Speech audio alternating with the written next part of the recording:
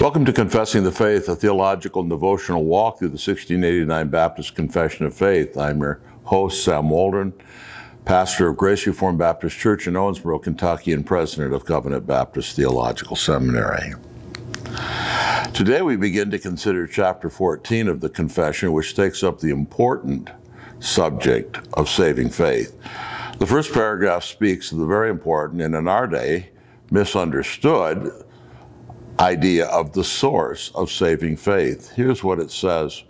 The grace of faith whereby the elect are enabled to believe to the saving of their souls is the work of the Spirit of Christ in their hearts, and is ordinarily wrought by the ministry of the Word, by which also and by the administration of baptism and the Lord's Supper, prayer, and other means appointed of God, it is increased and strengthened. Saving faith, according to this paragraph, has two closely linked sources. It is originated by the Spirit of Christ and the Word of God.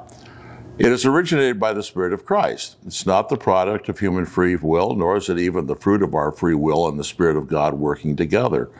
Only the Spirit of Christ can create faith in our hearts. The old hymn is right when it speaks of the Spirit creating faith within. If we have faith, all glory and praise to the Spirit of Christ. But it's also originated or sourced from the Word of God. The Word of God may be accessed by several means of grace. The Confession emphasizes the importance of the ministry or preaching of the Word in beginning faith. The preaching and teaching of God's Word for creating faith must not be underestimated. It is widely underestimated in our day. Take people to hear the Word if you want them to believe.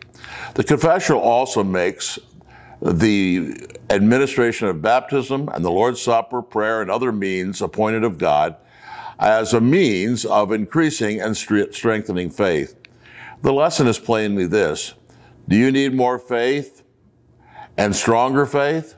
Put yourself under the means of grace. Yes, they do not seem mighty or powerful. They may seem ordinary, but they are notwithstanding the means of quietly and steadily increasing our faith and trust in God.